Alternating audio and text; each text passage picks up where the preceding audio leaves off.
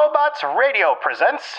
Today's chat is brought to you by the support of all our Twitch subscribers. Through the patronage you provide the Focus Fire chat team through the Twitch platform, we are able to provide you with the weekly podcast as well as the website and other aspects of Focus Fire chat.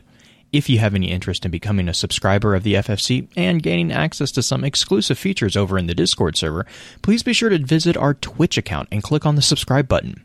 If you're an Amazon Prime member, remember that you do have a free subscription to Twitch every month that can be used for this. And for those of you who are already subscribers, thank you again for your generosity. Welcome to Focused Fire Chat. Explore together. Welcome to Focus Fire Chat Extra Lore, recorded on January 19th, 2021.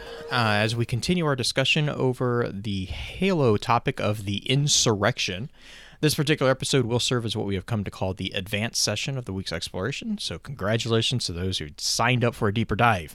Before we go any further, however, we're going to run through a quick introduction of who all we have with us on the show. As always, this is your host, Blue Crew 86. And as has become a normal fixture of all our Halo Extra Lore chats, we have our resident Halo lore expert, Pins Halo. Pins, how are you doing tonight? Doing pretty good, thanks. Awesome. Well, so when in the intro session, we kind of walked through the timeline of the insurrection. We talked about, when we talk about the insurrection, what exactly are we talking about? The specific conflict between humanity, being a colonial after effect of the different planets, and we kind of ended on a note like right at the cusp of the year 2500 ish, that era. We had finished with the conversation about Dr. Carver. So following Dr. Carver's work. And his, and then the argument that he got into about it with Halsey, that work led as a springboard for the resurrection of the Orion Project. And we kind of mentioned that, the Orion Project was something that had been originally intended for I think it was the inner system or interplanetary system. Yeah, it was, initially the Orion Project was, when humanity was still inside of the Sol system, they wanted to, it started off as a way to try to improve the people who were going out onto the colonies, make them tougher, more resilient, things of that nature, which of course led to military applications. Of course. Early on, the very early stages of this were things like steroids and things of that nature. It wasn't until you started getting into, the late 2400s that you started having other types of augmentations on that. Was that, and these would that be because the technology didn't exist for it, or because the desperation, or both? I guess the technology hadn't matured enough yet. Okay. Now, the one thing about the Orion Project was they took active soldiers who essentially volunteered. These were fully grown men. I believe most of the Orion Project was men. There is no reference to women, but there probably were some. So I'll just use the term soldiers and Marines. They had volunteered. They were fully matured, and they had stuff to improve stamina and strength, eyesight, things of that nature. There were some flaws with the Orion Project. Some of the augmentations didn't take well, or they took initially and then caused problems later on. But one of the other things was a number of the soldiers and Marines that were part of the project, it had been determined that they had, latent or sometimes not so latent empathy with the insurrectionists. So that led to issues. But yeah, so the Orion Project had been resurrected, and this was used early on to attempt to quell the insurrection. Now, once you start getting into, after 2450, after 2480 and things of that nature, once you started getting like massively organized groups of rebels, that's where you started seeing the more violent incidents starting to occur. One of the very first ones occurred was the Far Isle Rebellion. Far Isle was an outer colony world, and it was the first one to go into a full-scale revolt, where the populace fought against the UNSC and were active rebellion with conflict. Now, at this point in time, the UNSC really didn't have the experience in this type of combat, so they really weren't able to contain the rebellion. What ended up happening is they resorted to using nuclear weaponry, and they razed the entire colony. Essentially, they wiped it off. They wiped it out. Now, there's a particular code used by the UNSC. The code is Bandersnatch. Essentially, it indicates a major radiological or energy-based disaster. This was the first time that particular code had been used to kind of hide the fact that the UNSC actually nuked one of its own planets. Yeah. Now, that code also was used when you were talking about the Covenant glassing planets. But in this case, it was the first time that the UNSC essentially reacted like it did to essentially wipe out, in an attempt to snuff out a rebellion. Right, okay. So, now, the one thing that you have to remember about this is at this point, like we mentioned before, is that once you kind of start going down the road of rebellion, it is exceedingly hard to stop. And at this point, the die had pretty much been cast. Every reaction that the UNSC would take would end up causing a counter-reaction by the insurrectionists and would bring more people to the side of the insurrection. Now, like I said, Far Isle ended up being really the earliest indication of this, but what's really known as the true start of the insurrection is something known as the Callisto Incident. This was in 2494, and the UNSC had corvettes and ships that would stop and board freighters, like civilian freighters, to check for weapons, contraband, things of that nature. Well, what ended up happening is there was a UNSC corvette called the Callisto. It was going through the process of, checking merchant vessels when it was captured by insurrectionists. On top of just being captured, all the UNSC personnel on board were killed. In response to this, the UNSC sent a battle group of 3 destroyers. And just as a side note, one of the junior officers in this command would later be Admiral Preston Cole. Then Lieutenant Preston Cole. Preston Cole was the rallying banner before the Spartan IIs in the Human Covenant War. He was a major character. So, on March 2nd, 2494, the battle group came across the Callisto.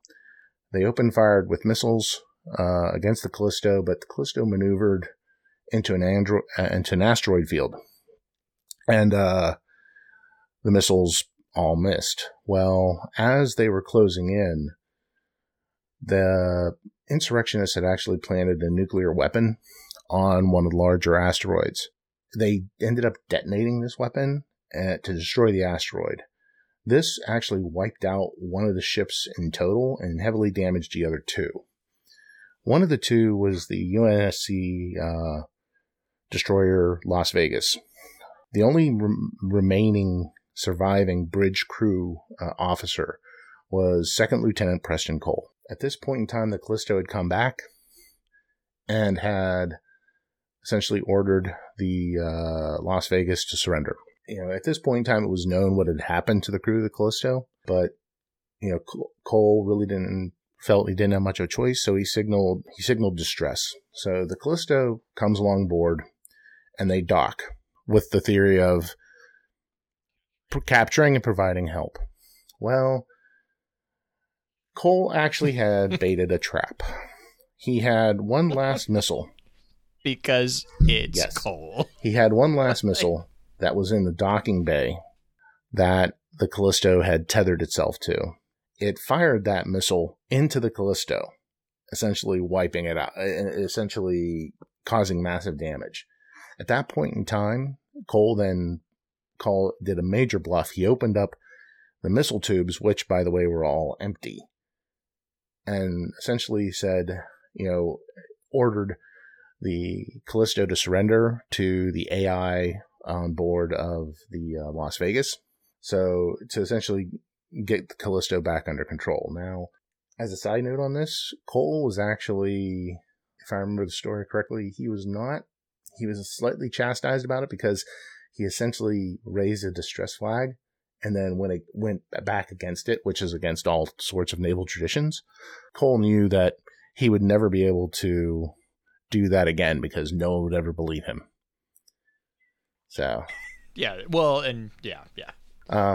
Once you get caught crying wolf, it's kind of difficult to. Yeah. So, but the Callisto incident is widely considered the beginning of the insurrection. This incident, essentially, Cole's response. I mean, the Callisto showed the UEG and the UNSC that the insurrectionists were not mucking about, that they were willing to kill. They weren't interested in just capturing. They killed the crew of the Callisto. And then from the UNSC side, what Cole did, a number of the insurrection was like, okay, they're willing to do whatever they want to us. They're not going to treat us honorably at all. So it essentially just started ratcheting up the pressure there. The next incident also actually involved Preston Cole. It's the interaction of the ship known as the Bellicose. Now, this one. Just as a side note, this information is found in Halo Evolutions, in the story written by Eric Nyland, called the Impossible Life and Probable Death of Preston J. Cole. It's actually very excellently written. I would strongly advise, if you're a Halo fan, even if you're not, read it. It might actually be on Audible too as an audiobook. In any event, after the incident, at this point in time, Cole was in charge of the UNSC Gorgon. It was a cruiser. The rebels had started to form fleets to fight against the UNSC. So this is when you started to see the beginnings of space ship-to-ship combat, which was a new area of warfare that no one, not the UNSC and not the rebels, really had any idea what the hell to do with. So they were all learning at about the same time. One thing about the Gorgon is it had actually been equipped with a brand new weapon, the magnetic accelerator cannon, which was designed to essentially be the final word when it came to ship-to-ship combat, because it essentially would shoot a slug down a magnetic rail at ridiculous speeds and essentially cause massive kinetic damage. So, like I said, the rebels had started to form fleets, and some of these were civilian ships, but some of them were captured UNSC ships. So the insurgents had actually captured a ship known as the UNSC Bellerophon, and they had renamed it the Bellicose. And it had its own fleet, and it had been pursued by Cole for a long time.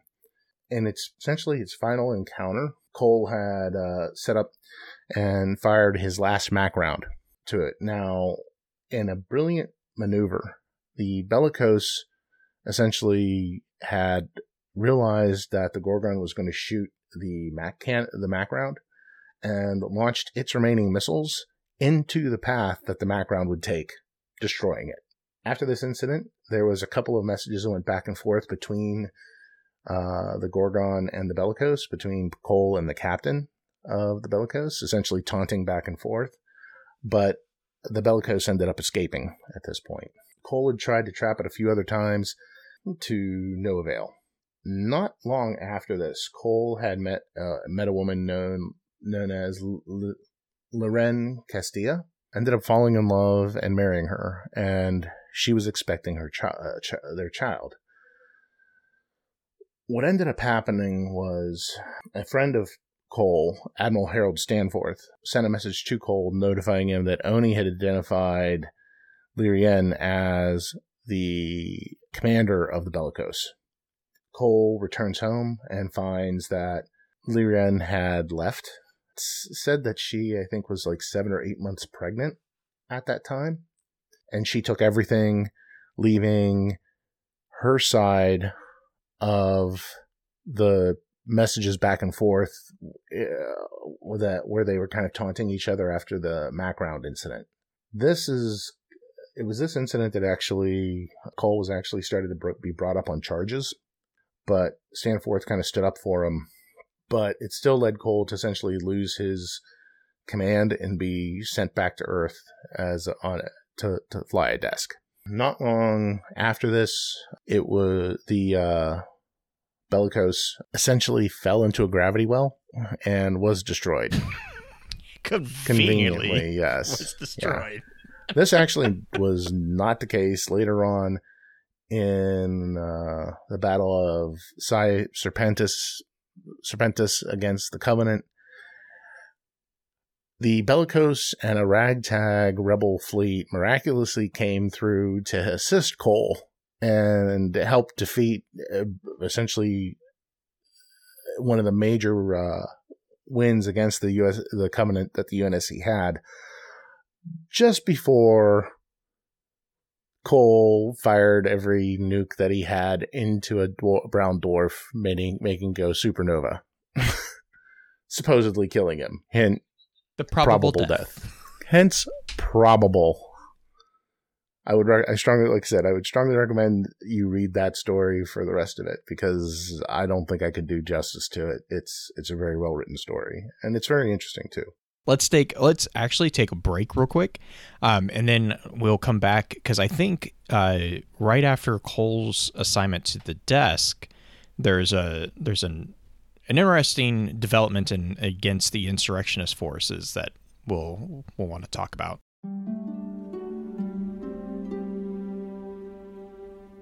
Even in the darkest of places, the light will always find a way through. If you're like me, then perhaps you're looking for more in-depth conversation about Destiny lore. Welcome back, Guardians. My name is Trams87, and I craft bite-sized cinematic Destiny lore videos. So join me each week as I journey into some of the greatest mysteries of Destiny 2. You can find me on youtube.com/Trams87. Stay safe and Godspeed.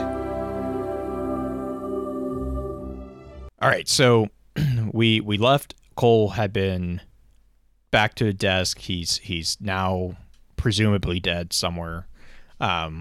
So the story kind of shifts away from him, sadly, because he was really interesting.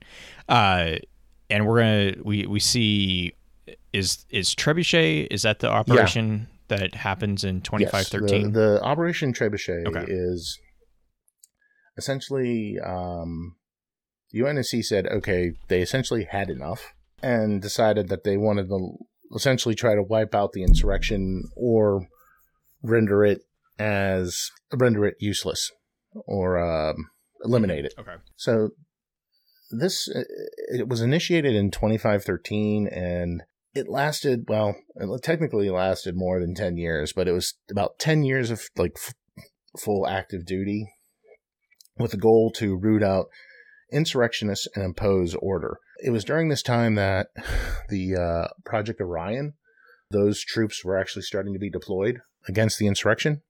And it began, which anyone who is a fan of the Halo story will know this, it began in the Eridanus system, specifically Eridanus 2. Slight hint, this is the birth planet of the main character of the Halo stories, Master Chief. Shocking. The UNSC, let me back up, I'm sorry.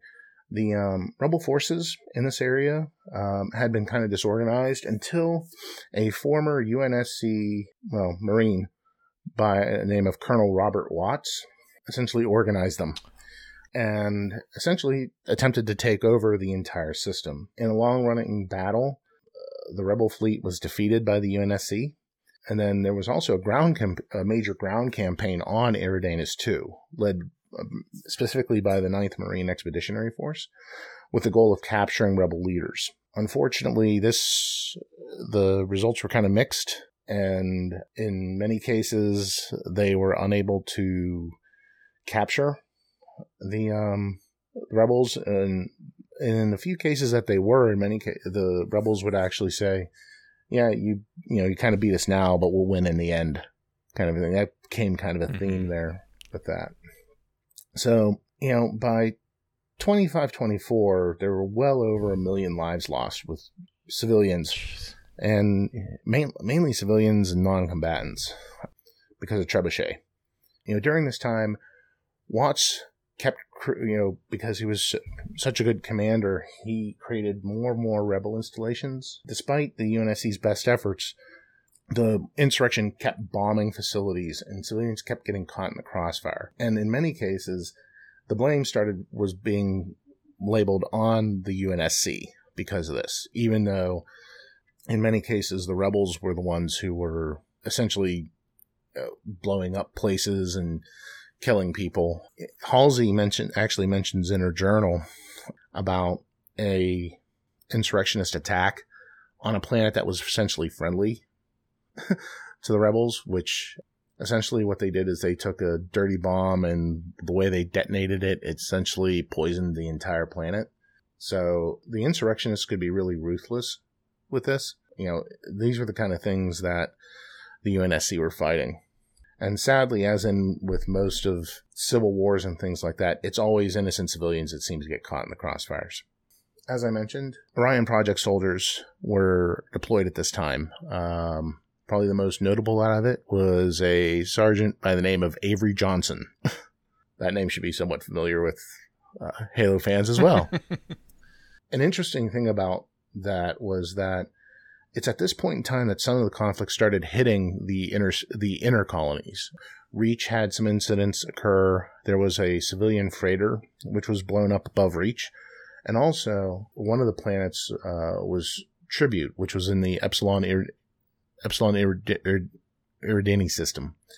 Now, initially, insurgents enjoyed some support initially on Tribute, but they came to realize that a lot of the violence that was occurring was because of the rebels.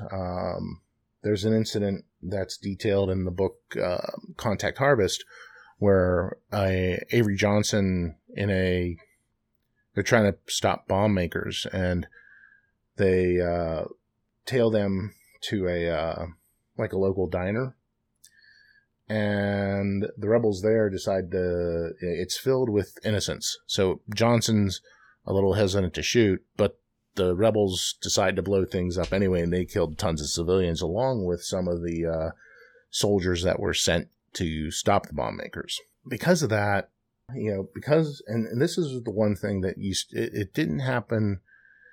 It didn't really happen in the outer colonies, but you started to see this in the inner colonies, is that people started realizing that it was the insurrectionists that were initiating a lot of the violence that caused civilian casualties. Mm-hmm. So a lot of their support started to drop in those areas.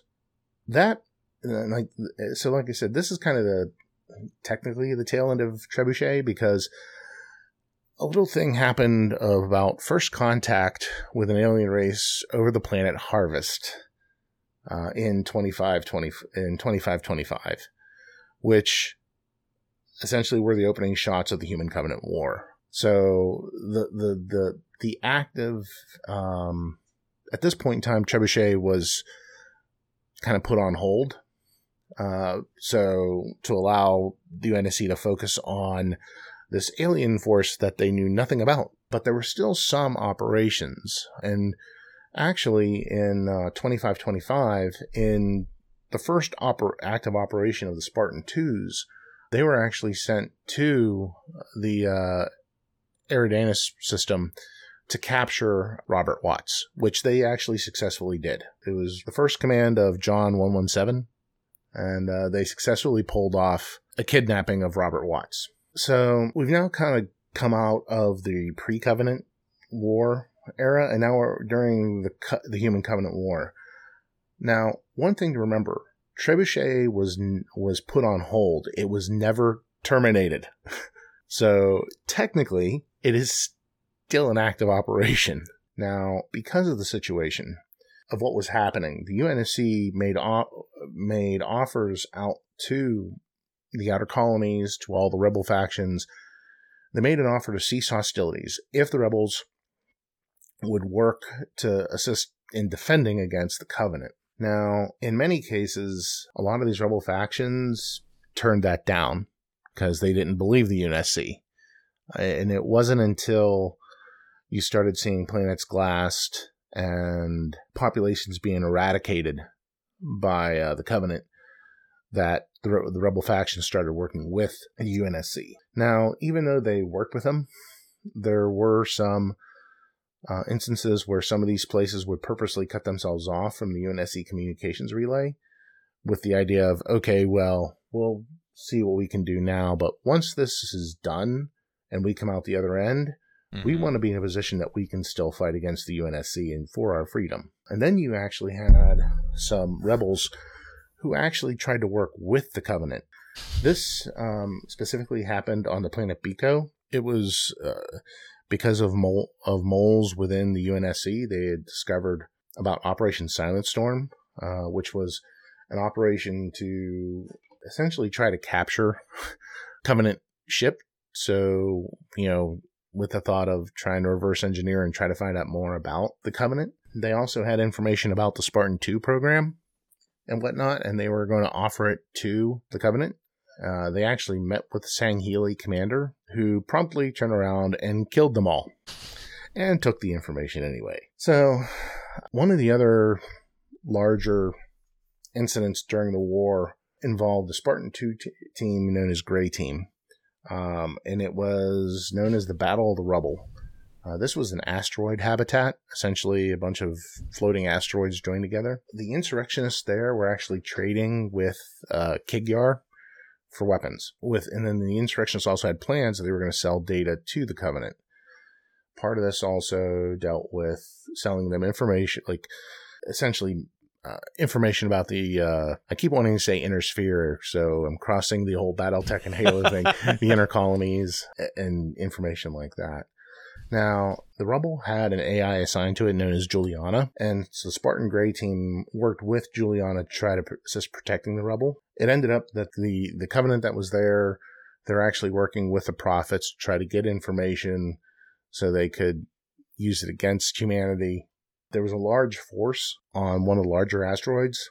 Specifically, there were a lot of Ungoys, and whatnot. And the Battle of Rubble also was actually one of the first times we come across Thel 'Vadam, who is the Arbiter in the Halo 2. His fleet was actually one of the ones that was in charge, or that was, kind of in charge of the Covenant operation. In the end, they were able to stop the Covenant by essentially the AI overrode the safety protocols of the asteroid habitat and broke it apart and sent all the asteroids against the one other asteroid that the Covenant was on. It's, kind of a weird orbital bombardment, but they were able to stop stop the Covenant that. If it works. And it did at that time. I mean, there are times when throwing rocks at things work really well.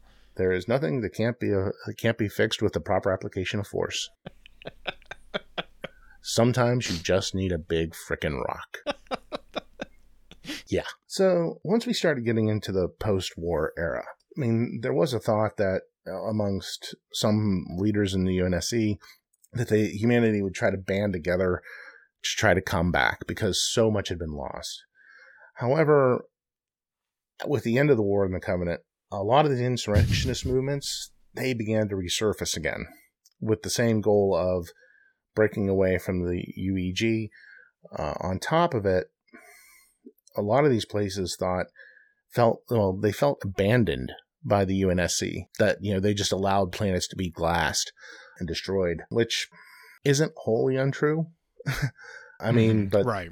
You're talking about it from a military standpoint. You're trying to figure out how to defeat these things, and you lose to them all. You lose to this force almost all the time in space. You can fight them you learned how to fight them to stand still on the ground, but you almost always lose to them in space. And they would do whatever it took to actually destroy people who were trying to flee and whatnot. So it was one of those things that there was no way around it. The UNSC couldn't be everywhere, but because they couldn't be everywhere, those places that they couldn't be felt abandoned. Right. On top of it, because in the post-war era, you had a lot of stuff. You had a lot of hardware that was now on the black market. So a lot of these cells were able to get not only UNSC weapons, but they also could get hold of Covenant weapons as well. With the breakup of the Covenant, you had, especially since Kig-Yar are mainly pirates, they'll negotiate with anybody. They don't care as long as they get paid. So, yeah, you had a lot of instances of that. So these groups are getting stronger simply because they're able to get hold of Covenant and UNSC weapons. You have the planet Venezia, which post-war kind of became a major rebel player. It declared itself totally sovereign and eliminated the colonial admin authorities that were there. Also, another rebel faction called the United Rebel Front became a major actor on this as well, along with something known as the New Colonial Alliance. The New Colonial Alliance was founded by a former UNSC admiral by the name of Matthias Drake, and they were really active post-war. One of the first things that they tried to do was actually attempted to hijack UNSC Infinity not long after her commissioning, when she was still in shakedown mode. Led by a former Spartan 4 candidate by the name of Ilsa Zane, she and a crew of insurrectionists attempted to take control of the UNSC Infinity, but thanks to some smart thinking by then second in command Jacob Keyes and also Spartan Sarah Palmer, they were able to stop that. Now, Ilsa Zane had been, like I said, she was one of the first Spartan 4 candidates and had been rejected essentially because her augmentations made her go nuts. But and she actually had been ejected into space, but somehow had been picked up in time before she died by a ship of the New Colonial Alliance and spirited away. The New Colonial Alliance also popped up at Ealin 4. This was during peace negotiations between the Uralhane and Sangheili and included Fleet Admiral Terrence Hood, the Arbiter, and the brute chieftain Lydius, if I remember correctly. They gunked that all up. So, and this is one of the things. There actually was a double agent among the Spartan 4s that were providing security by the name of Vladimir Scruggs.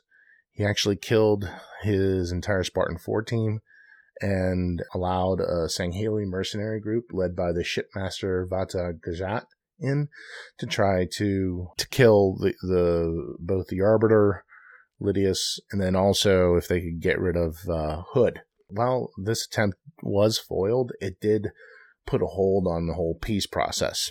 Another attempt by the New Colonial Alliance was in the planet Oath Lodon. This one was actually not so much, while it furthered the New Colonial Alliance, it was actually spurred by something more basic. It was spurred by revenge. The NCA commander was someone by the name of Daniel Clayton, who happened to be the son of James Cutter from the Halo Wars games. At this point, just, really quick, when Cutter jumped out to pursue the Covenant fleet, he left a beacon, and the UNSC ship Roman Blue was supposed to pick that beacon up. However, then Captain Terrence Hood decided to go for glory instead of it, and that is what led to the UNSC losing contact with the Spirit of Fire and essentially writing them all off as dead. Now, at this location of Oath Lodon, there was a Covenant space station they had lured the Infinity there, and then the space station actually had a glassing type cannon that they shot and crippled the UNSC Infinity with. They would have definitely been able to destroy the Infinity and then kill Hood, if not for Spartan Sarah Palmer and a number of Spartan 4s from the Infinity that were able to attack and capture Daniel Clayton. Hood met with Clayton to try to get information from him, and at this point in time, Clayton just decided he wasn't going to talk, but he did mention the NCA, New Colonial Alliance, and that how they would win. And this was just before Clayton was sent off to Midnight Facility, which is a secret ONI facility for the most. It's a super happy place. It's essentially ONI Supermax. It doesn't exist. Let's just leave it at that. So, and then actually, one of the other big ones was actually detailed in the second season of Hunt the Truth. At the planet Conrad's Point, this is Ilsa Zane returns, and the NCAA commanders and troops are all brought under her command. She brutally trained them to the point where they were highly trained, and these were all survivors, because she, like, people who didn't match up would be killed. And she essentially had the idea of preparing the NCA for war with the UEG.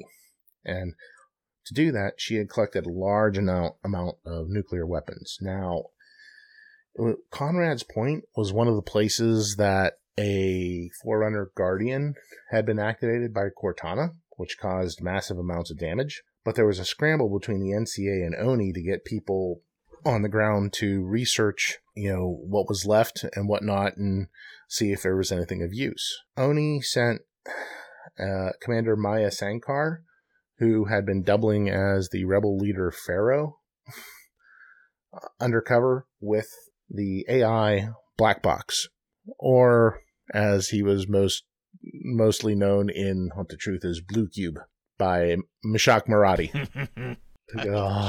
Why are there grenades under my bed? Why are there grenades? It's the most legit question. And it's like, okay, I don't care that there's there's all these bad guys coming. Why are there grenades under my bed? I love how you just fixated on that one thing. It was the best part. Sankar was discovered, and her one contact who was supposed to be with her ended up killed by Ilsa Zane. Now, but they were able to escape. They escaped to the planet Laika 3, where actually another Guardian had been discovered. Zane wanted to capture this to use against the UNSC, but the UNSC and ONI were on site, and it stopped her just as the Guardian started to be activated. On a side note, this is when Maya Sankar died. However, the AI Black Box had convinced the UNSC to essentially take her brain to create an AI from it. So, as you can kind of see, the insurrection is actually still ongoing in the Halo universe, even with Cortana and the Created out there. It's the insurrections, some of them are kind of bowing underneath Cortana, but some of them aren't, because they simply don't want to be under anyone else's command, no matter how quote-unquote benevolent it may be. Now, the one thing about the Halo universe, in the games we play, we never fight humans. We always are fighting against aliens.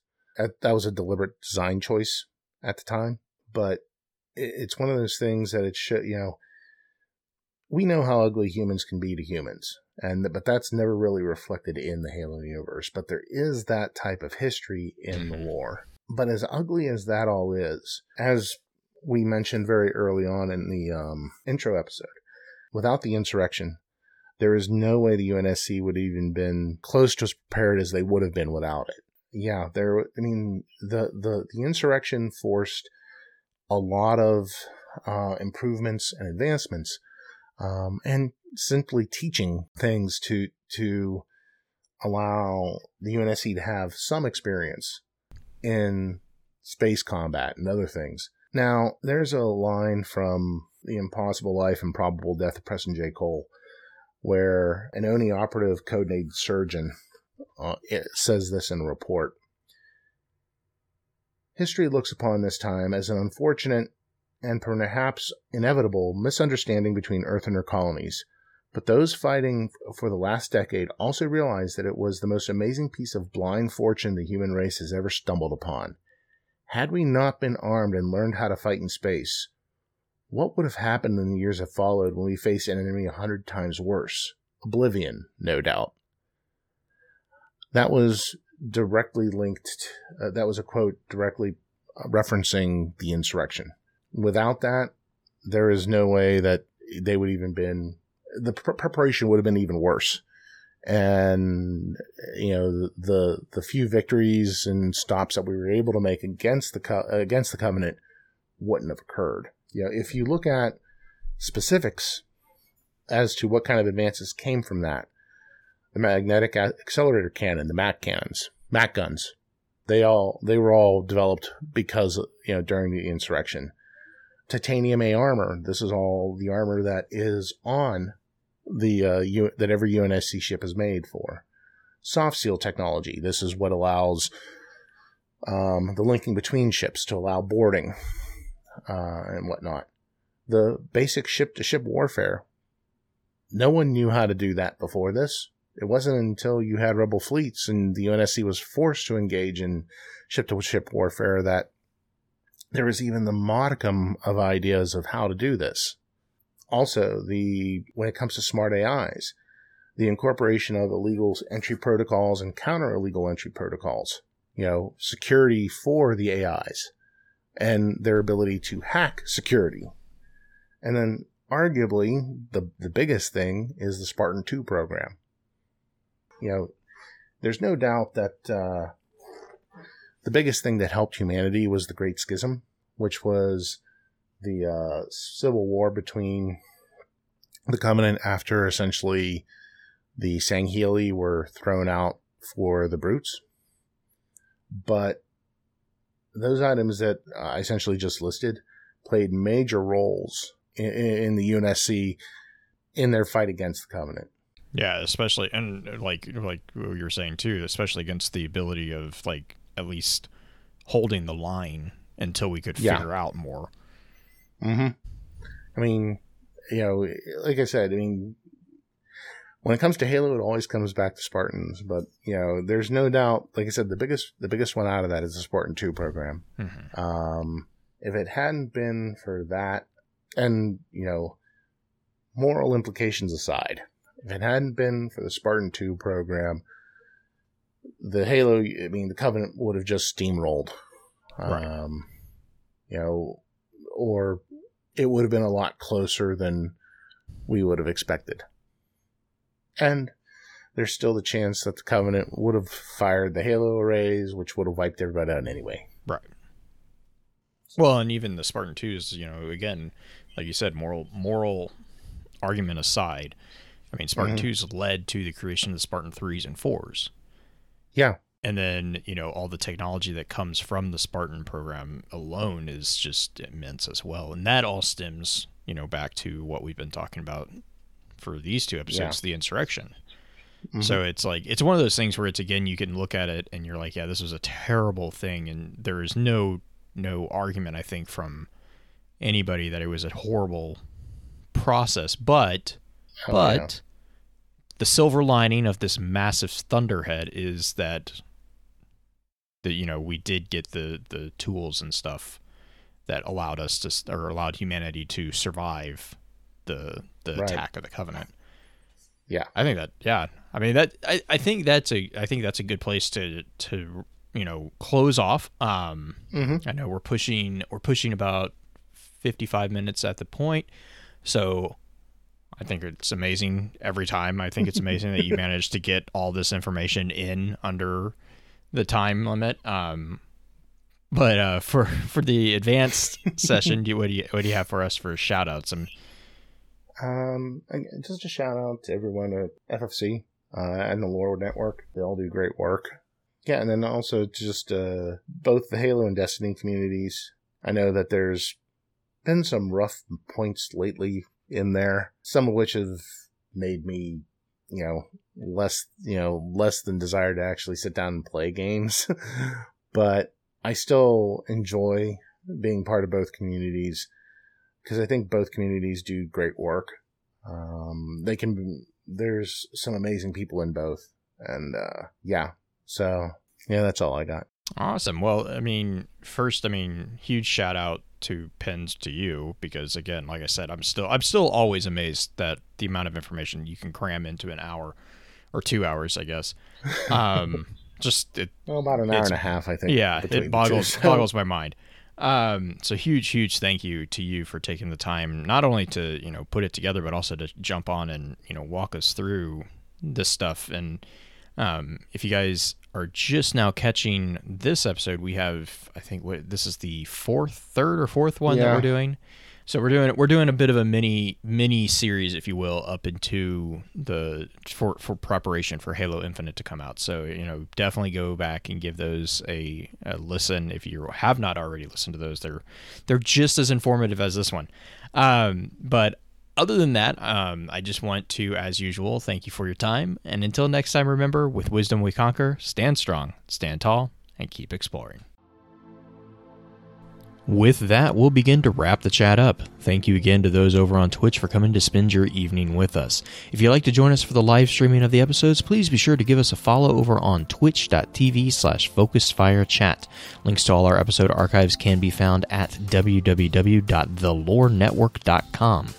Please be sure to email us at focusfirechat@gmail.com with any comments and or questions for the team concerning the podcast, and let us know how we're doing by giving us some feedback and a rating over on iTunes as well. So until next time, focus your fire and may your light shine bright. You've been listening to a Robots Radio podcast. Smart shows for interesting people. Check out all the shows at robotsradio.net.